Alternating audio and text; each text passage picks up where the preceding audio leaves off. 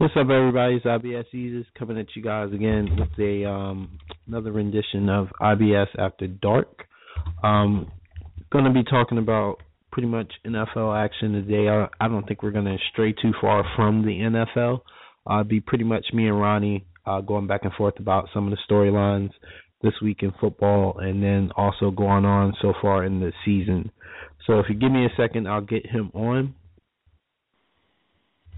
Let's see. Actually, you know what?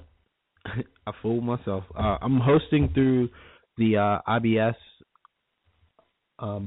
blog talk today, so it's a little different. It says his name, but it's actually me. But I think that's him calling in right now, so give me a second. Ronnie, is that you? Yeah. All right, cool. So we'll get right into it.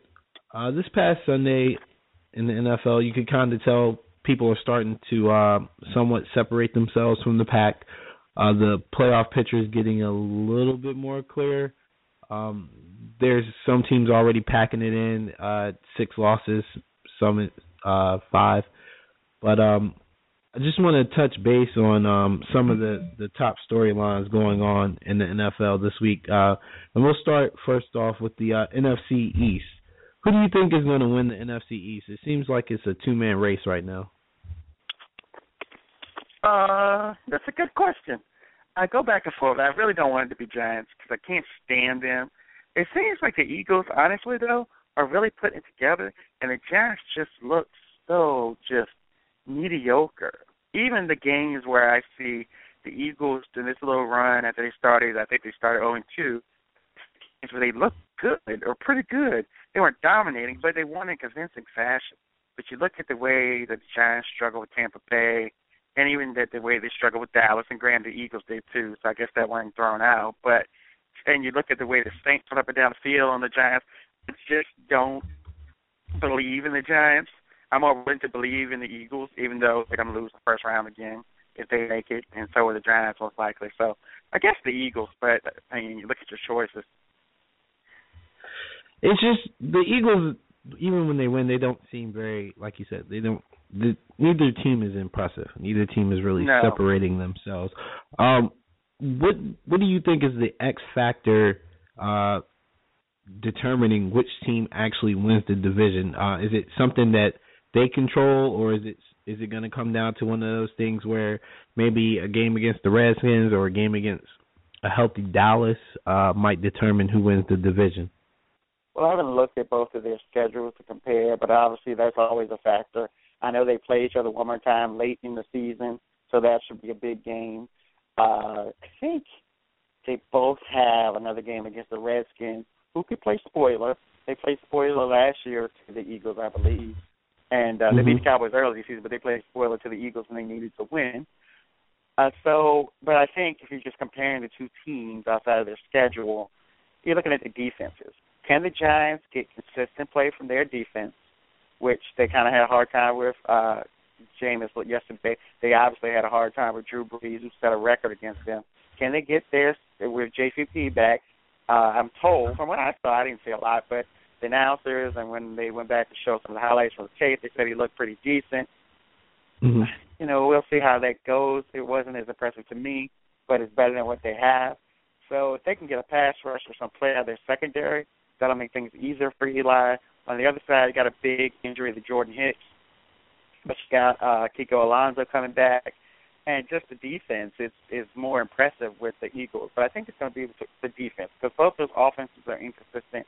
You're going to have to get a defense to step up and make some plays and win some games.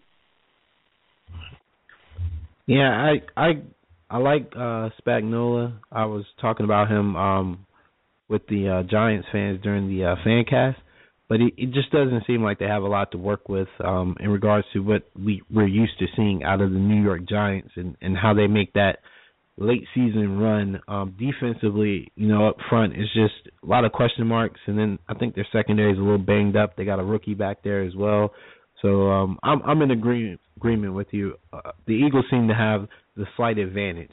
Now, whether or not they actually seize the moment is still up in the air, and we'll probably end up talking about this in a couple of weeks and questioning Chip Kelly. Do you think the Eagles' success this year, do you think it's something that will keep Chip Kelly? Do you see Chip Kelly possibly leaving at the end of the year? Is that a possibility? Is that far-fetched? I mean, there's going to be plenty of college openings. I don't think he will. Obviously, he came to the pros for a reason. He hasn't accomplished that goal. Obviously, the Super Bowl is a goal, but he hasn't even done a run into the playoffs. Also, you got to look at, they gave him everything he wanted in terms of money, now in terms of control. So why would you leave? You built up the team and tore everything down, built it up for image. Why would you leave then? So I don't see him leaving for college. I don't see them firing him this year regardless. He's already kind of redeemed the season. So if they go 8-8, they go 9-7 even if they don't win the division, I could see him getting another year to work his system as far as with the players that he wants as a general manager. So I think he stays. Okay. I got a question I didn't actually send to you. The 49ers named Blaine Gabbert the starter for the next game going up against the Seattle Seahawks. Is this a hot hand scenario? Are we going to see Blaine Gabbert replace Colin Kaepernick, or is it just them kind of still protecting Colin Kaepernick's ego? I never thought that. I never bought that excuse. They didn't move off him. They're not going to sign him back next year. I thought it was a make-or-break season. He's Harbaugh's guy for the most part. They're just going to move off him when the season goes off, and they're saying the right thing, but he's not coming back. And even you hear the reports of him just being cut straight out, that he wants to be cut straight out. So I think that's just a lot of hot air, you say, to be nice, but they benched him because they didn't think they could do anything else with him, which I think might be a mistake. But in this day and age, it's very hard to bench a quarterback and come back. I don't agree with that and come back with him. I don't agree that should be the case, but that's just the way things are structured these days. Mm-hmm. Did you happen to catch any of the highlights from the game Sunday, the 49er game? I was watching bits and pieces of it. Did you notice a difference in anything in regards to? I think a lot of people have been focusing on how players are reacting to Blaine. There's conflicting reports. I've got video of people at the game and fans at the game acting one way, and then people are reporting that the fans were upset. They booed Kaepernick. The players were more energized because Blaine was better, and I'm under the impression it just looked better because Blaine got rid of the ball. Because the line didn't give up a sack all game, and I think that's something they haven't done in almost 2 years. Yeah, I mean, that's true. That is very true as far as what you're saying, but it's the old thing. I've been watching football since I was 8 years old. The backup quarterback is always the most popular guy if the other quarterback's struggling. And then they'll come in and play a game or two and look good. But Blaine Gabbert has a big enough of a sample size to know who he is as a quarterback. He's not a good quarterback. I don't care what that one game is. I don't care if it's a new system, because sooner or later you're going to have to be down there in the pocket. It's going to be 3rd and 7, and you can't scheme around it, and the team's going to be prepared for what you do and take away your first and second option, and you're going to have to make a play and go through your progressions and take a big hit. If you can't do that, you can't play quarterback in the National Football League. And I've never seen one that couldn't do that for like 20 games, then all of a sudden magically could. So I think it's just silly to even start the Blaine Gabbert thing. But I know just he gave them hope because Kaepernick, a lot of it was confidence, but it's just silly. We know who Blaine Gabbert is. I guarantee you're not going to see anything different out of him. The longer he plays, the more he'll be exposed, just like any other player in the NFL. It's all about consistent performance. And he's not going to – you don't turn a giraffe into an elephant. Giraffe, elephant's an elephant. He's scared of pressure. That's not going to stop. Once they start getting to him and finding ways, they're going to get to him. I agree. I think that's kind of what we saw with Kirk Cousins and a couple other guys. Like you said, the backup comes in and he's kind of got an advantage. And there's a little bit of film on Blaine, but obviously not Blaine in this system, and those things matter. But if we're going to be honest, I think Dan Quinn's lack of experience kind of bit his team in the butt at the end. He made a very conservative call on a 4th and goal, and I think that was the difference in the game. So it's kind of a perfect storm. You know, he did well enough to win the game and didn't necessarily do bad enough to lose it, and the Falcons kind of helped them along with play calling and a couple other silly mistakes here and there. So it's going to be interesting. I mean, they're throwing him in the fire. He's got to go to Seattle and play Seattle, so I'm going to expect the worst. Let's see. The next question I have, and it's going to touch on a subject that a lot of people like to talk about. We're going to talk about Aaron Rodgers. Now, I didn't watch the entire game. I was just following the stat line and you know, taking a look at pretty much play-by-play. What's your take on Aaron Rodgers?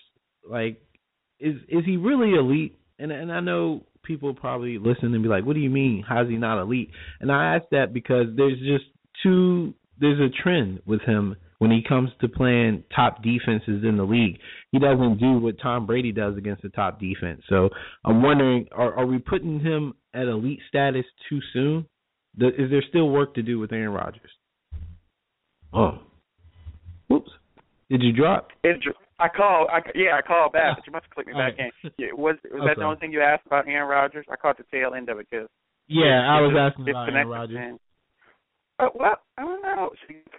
Aaron Rodgers is he is an elite quarterback, and he is so gifted. The things he can do are amazing, but I think he's missing Jordy Nelson. I had this conversation with my brother, and it took me a long time in watching film to really appreciate Jordy Nelson. Now, I'm going to be honest, because he was white. Like, I didn't think he was that good. But when I really started breaking him down on film, he's just like, he's unguardable. He really is. He's very, well, Sherman can guard him, but in general, he's very difficult to cover, and he gets himself open. Now, without a guy that can get open with isolation routes, and that's what they like to do. They don't run a lot of bunch formations, and they don't use the scheme to get the guy open. The guy goes one-on-one against the corner, and he has to beat him. That's how the Packers play. And when you have that kind of a style, if your guys don't get separation, you as a quarterback are in trouble. So what Rodgers tries to do is he uses that improvisational ability that he has that makes him so great and to give them more time to be open. But what that does is you're playing outside of structure, so you're more likely to make a mistake. And I haven't looked up the stats, but I guarantee you he's playing outside of the pocket. He's holding the ball longer than he has with Jordy because he's trying to make a play and waiting for those guys to get open. So he is more pressure on him to carry the load, and he can do that, but I don't think he can carry the load to the Super Bowl. And if you look at the past, he had that one amazing run. But since then, in playoff games, he has not been great. Those games against the 49ers, he have not been great. That game against Seattle, he was not great. And everybody wants to make excuses for the injuries. And you see the game against Denver, good defense, not great. Game against Carolina, good defense, not great. He beats up, like Luck, he beats up on a lot of these bad teams. And then when they play a good defense, it's not the same kind of performance. Where you look at Brady's performances against good defenses historically, his stats actually go up.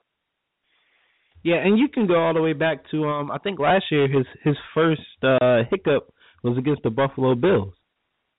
If I'm not mistaken, I think the Bills just made him look plain. Yeah, at Buffalo on the road. So I know. Obviously, Packer fans are biased, but, you know, you hear about it a lot. Aaron Rodgers. Every time you talk about elite quarterbacks, Aaron Rodgers. But to me, nobody's above criticism. I mean, we got people. Well, actually, you know what? Only person above criticism is Tom Brady. But if you play bad like they did last year, you know, you got to knock him. That's the thing. These guys get mad because I bring up things. If any other quarterback said that he got scared on the last play of the game and threw an interception, that's okay to say, and that's okay for that to happen. It's not like he won 4 Super Bowls. It's not like he's Brady. He doesn't have a history of amazing performance and leading his team to, well, what I'm saying by amazing performance is you're leading your team to Super Bowls, plural. Why do you get a pass for 78 yards and saying that you got scared on the last play of the game and nobody else does it and you haven't earned it except for being a stat machine. Yeah, and I gotta sound hypocritical because I knocked Cam Newton last week, but Cam Newton went into Seattle and looked a defense dead in their faces, known for shutting people down, especially at the end of the game. Drove his team down the field, and he didn't look scared. Matter of fact, he took a shot early. He took a shot early, threw it to his tight end, which Green Bay didn't play a full strength Seattle. So it's just some little things like that, man. It just bothers me, and you have to hear about people. Oh, Aaron Rodgers is the best. Aaron Rodgers is the future GOAT. He might be, but right now I don't think that's the mentality of a Super Bowl winning quarterback. And I know some people are probably like, oh, it's just one game, but that one game is symbolic of a playoff atmosphere. That's the type of team he's going to be playing. And he's not going to have Jordy Nelson. Jordy's gone. He ain't coming back. Exactly. And it's not just one game, because last year in the NFC Championship game, they lost. He didn't play that well. He didn't play. You can say he's hurt or what? He's a quarterback. It's his leg. Play in the pocket. It's the games against the 49ers that he lost when y'all were there. That he did not have great games, and you're supposed to be the guy carrying the team. You're the best quarterback in the league. You have the weapons.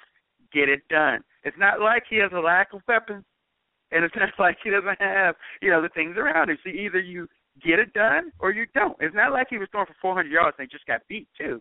He has not had the greatest game outside of that one play over.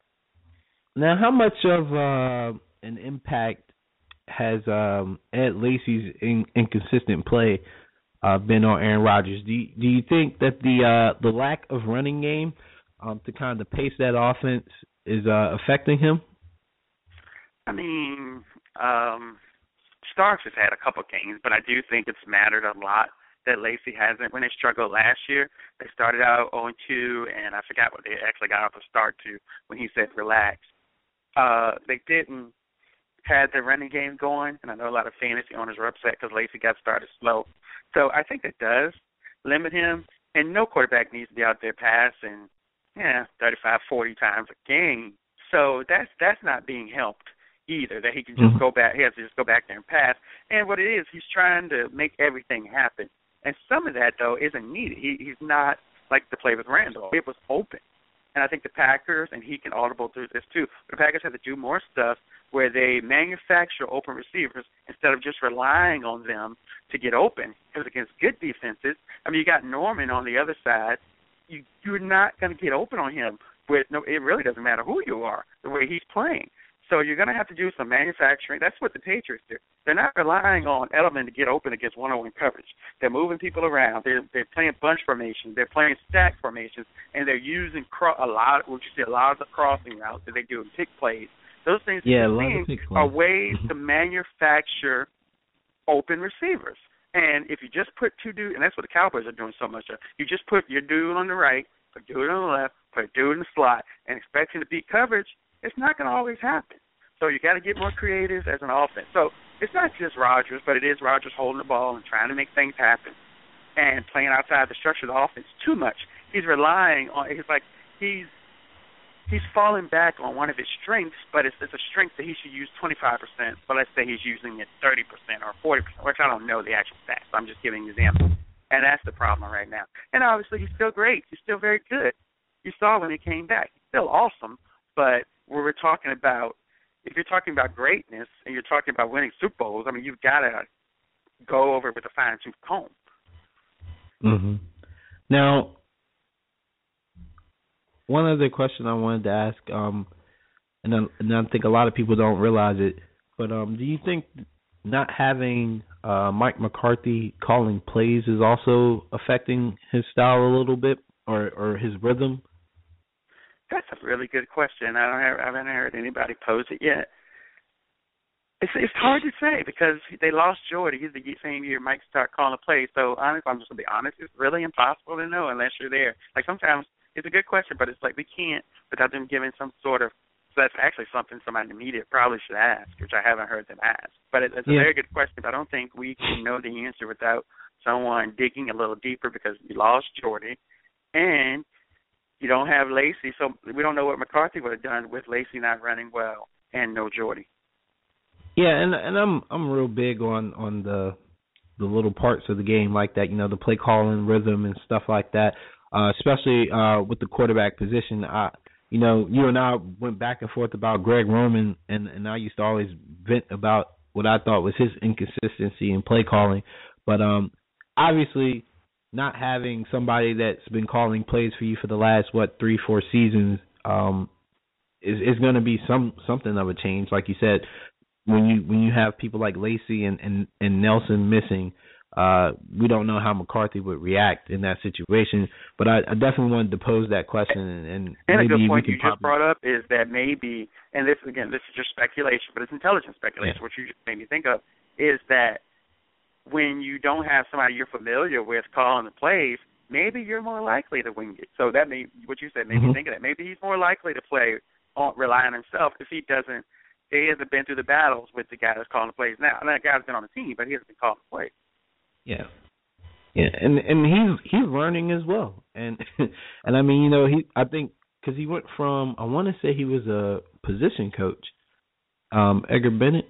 I want to say it was Edgar Bennett, but he was a position coach, and now he's calling plays, and so he's got to adjust to the league, just like the league adjusts to him, and when you run that risk of keeping a system pretty much similar to almost being at a disadvantage, because people kind of have an idea of how to game plan for the Packers, because you're not getting away or you're not straying too far from the fundamentals of what made the Packers, but you're also trying to add your twist in there, and we might just be seeing typical frustration amongst the organization just because the changes are starting to kind of get in the way of progress, because they were 6-0 and then they lost 2 in a row against two really good teams who have been two established teams, and I think it's maybe some frustration because it brings up the old wounds, like we're not there yet,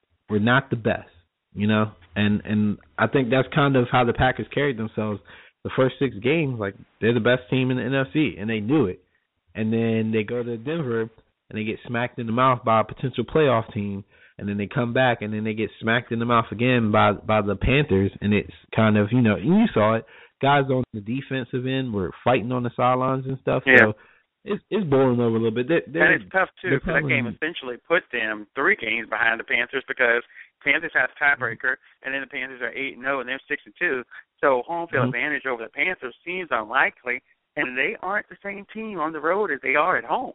Yeah, so I was going to say, you're overreacting, but they put themselves in the hole, and maybe the Panthers will lose to somebody and they'll be okay, but they're really putting themselves behind the 8 ball. Yeah, and you look at the Panthers division, I don't anticipate them having too much trouble with that division. God, joke. I can't believe it, and I still support Dan Quinn. It's just one of those things where I guess you're a new coach. This is your first year. You don't want to be the reason why you lose the game, so you do the conventional thing, But I'm under the impression, I'm a first-year coach. It's 4th and goal. I'm going to play it like Madden. I wouldn't kick a field goal in Madden. It's on the 1 yard line. Yeah, that was definitely a bad decision. I give him a lot of credit. I still think unless he ends up 6-10, he deserves a lot of consideration for the Coach of the Year candidate. This is not what anybody thought Atlanta was going to be. They went for. It's funny how quickly expectation rises. It's like the Raiders fans. Like nobody expected anything out of the Raiders.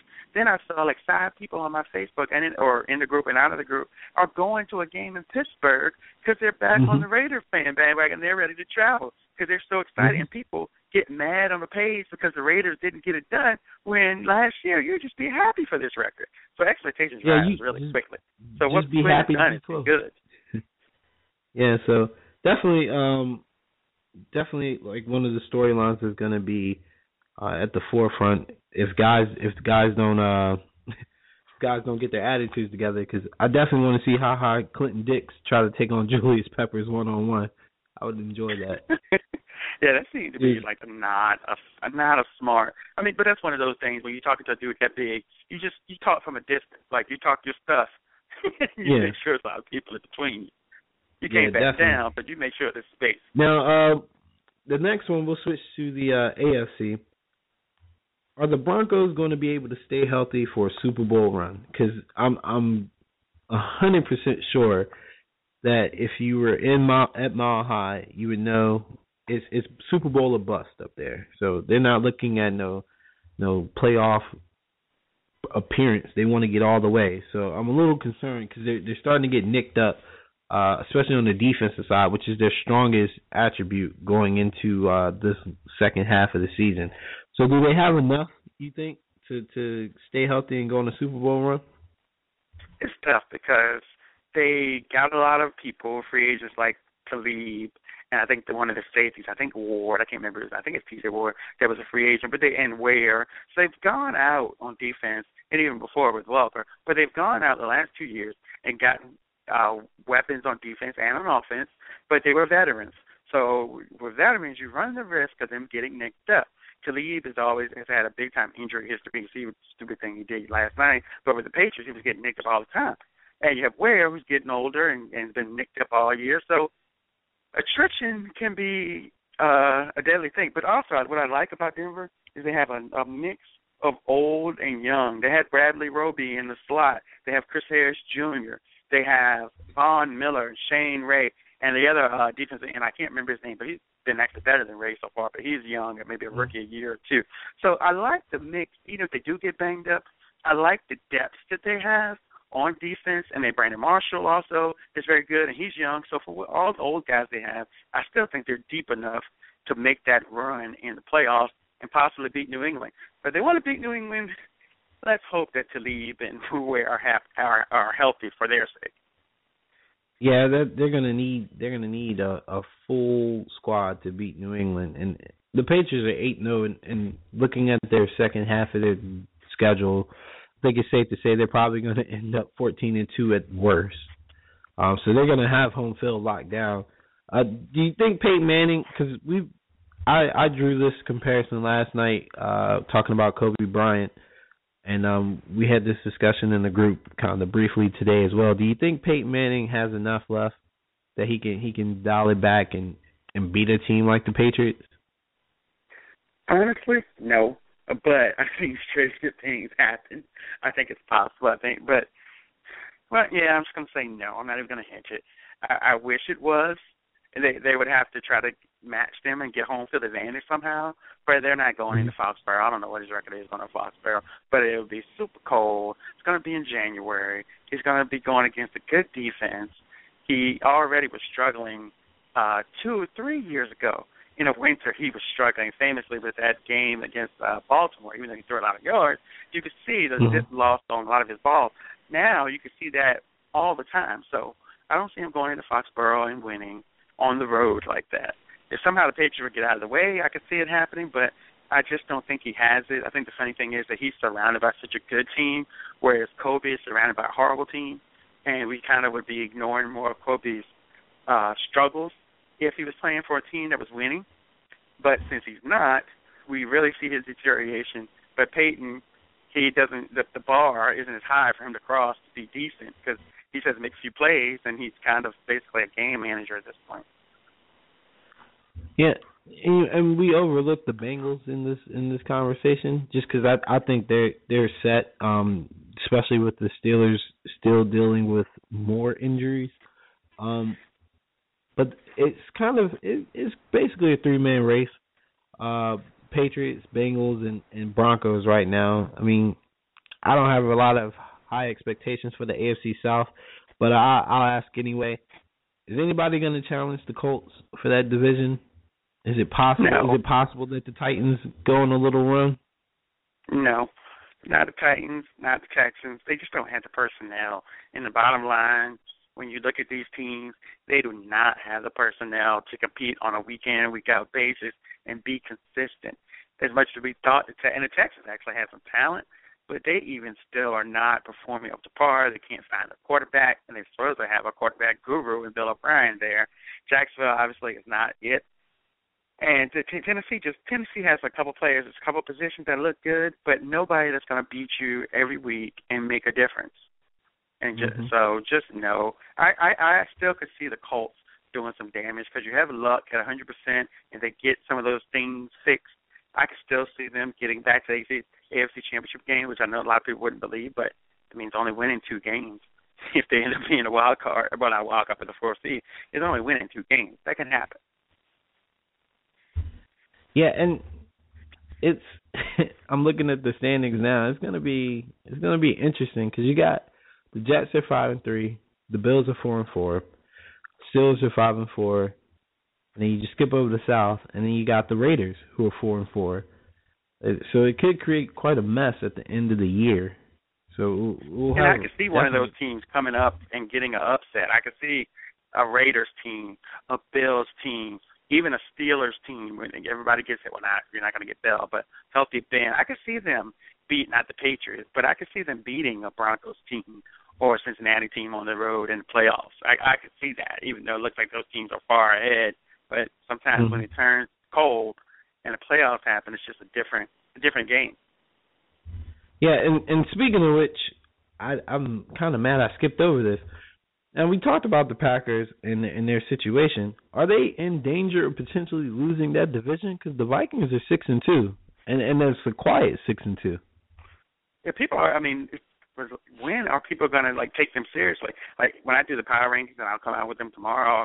People always poo-poo the Vikings. They're like, "Why are you having them in the top 10?" Well, they keep winning. Mm-hmm. That's why I have them in the top 10. I'm not going to put them in the top 5, but I'm not going to disrespect the team that's only lost 2 games. And so, but they also haven't played the Packers yet. So that's part of the test too. If they had played the Packers, I could say yeah. If they were competitive, or they'd actually beat them. But I'm going to say no until the Packers have shown they can beat who they're supposed to beat, and they can beat pretty much anybody at home. So I don't think the Vikings are really. I think they're kind of. I think it's called a stalking horse. It's like you just run fast enough for the lead horse to get his time up and push him a little bit, but you're not actually competing with him because you can't really beat him. So I think it's like that, and they might make the playoffs, and it's been a good year, but I don't look at them as legit Super Bowl contenders or a legit threat to win the division even. All right, well, that was a pretty good conversation. I'm going to have more in-depth questions and stuff. I honestly just need a Sunday to watch football. I haven't had a chance. Those are really good. Yeah, I haven't had a chance to actually watch football, but only really on Monday nights. And I know I'll be off on Thursday, but we've got playoffs for flag, and then I got the next 3 weekends off, so I'll be able to catch some actual games. But I want to bring you on for the NBA talk as well. I'm trying to get a roundtable going with you, Malone, and a couple, maybe one other person, because there's a lot of storylines in the NBA that are worth talking about as well. Yeah, anytime. It's good. I'm glad that you're doing it. We're going to keep it going. If we can get a couple of shows and train the guys to listen to a couple of shows every week, I think we'll be good to go. Yeah. Well, I'm going to let you go, man, and this will be on, I guess, the IBS account, so you can it'll be on the IBS feed, and I'll put it out there. Sounds good. All right. All right, cool, man. Thanks. All right, so that was the 4th episode of IBS After Dark. I appreciate you guys being patient with me. Like I said, I'm transitioning my podcast stuff over to the IBS account just because we're trying to work on something and just put everything together so the show's more accessible to people, because I know I've got maybe 3 or 4 people who listen to my regular show, but he's got a couple, maybe 100 people who listen to the IBS stuff on his account. So putting it all together, that was pretty much primarily NFL talk for this episode, because there's just a lot of stuff going on in the league right now behind the scenes. After this past week, and a lot of tensions rising. People are starting to hit their stride. Some people are starting to fall behind. So once that separation starts, it's going to get real interesting. Going into this week, what I have lined up, I will have some NBA talk probably on Thursday. I'll try to get Malone in there, but we're definitely going to talk about college football, because this next weekend and the weekend after coming up are going to be 2 of the best college football weekends of the entire year, and I don't want to neglect that. So be on the lookout for those episodes. It'll probably be on Thursday night. So again, this is IBS After Dark. I'm IBS Yeezus. Thank you guys for listening.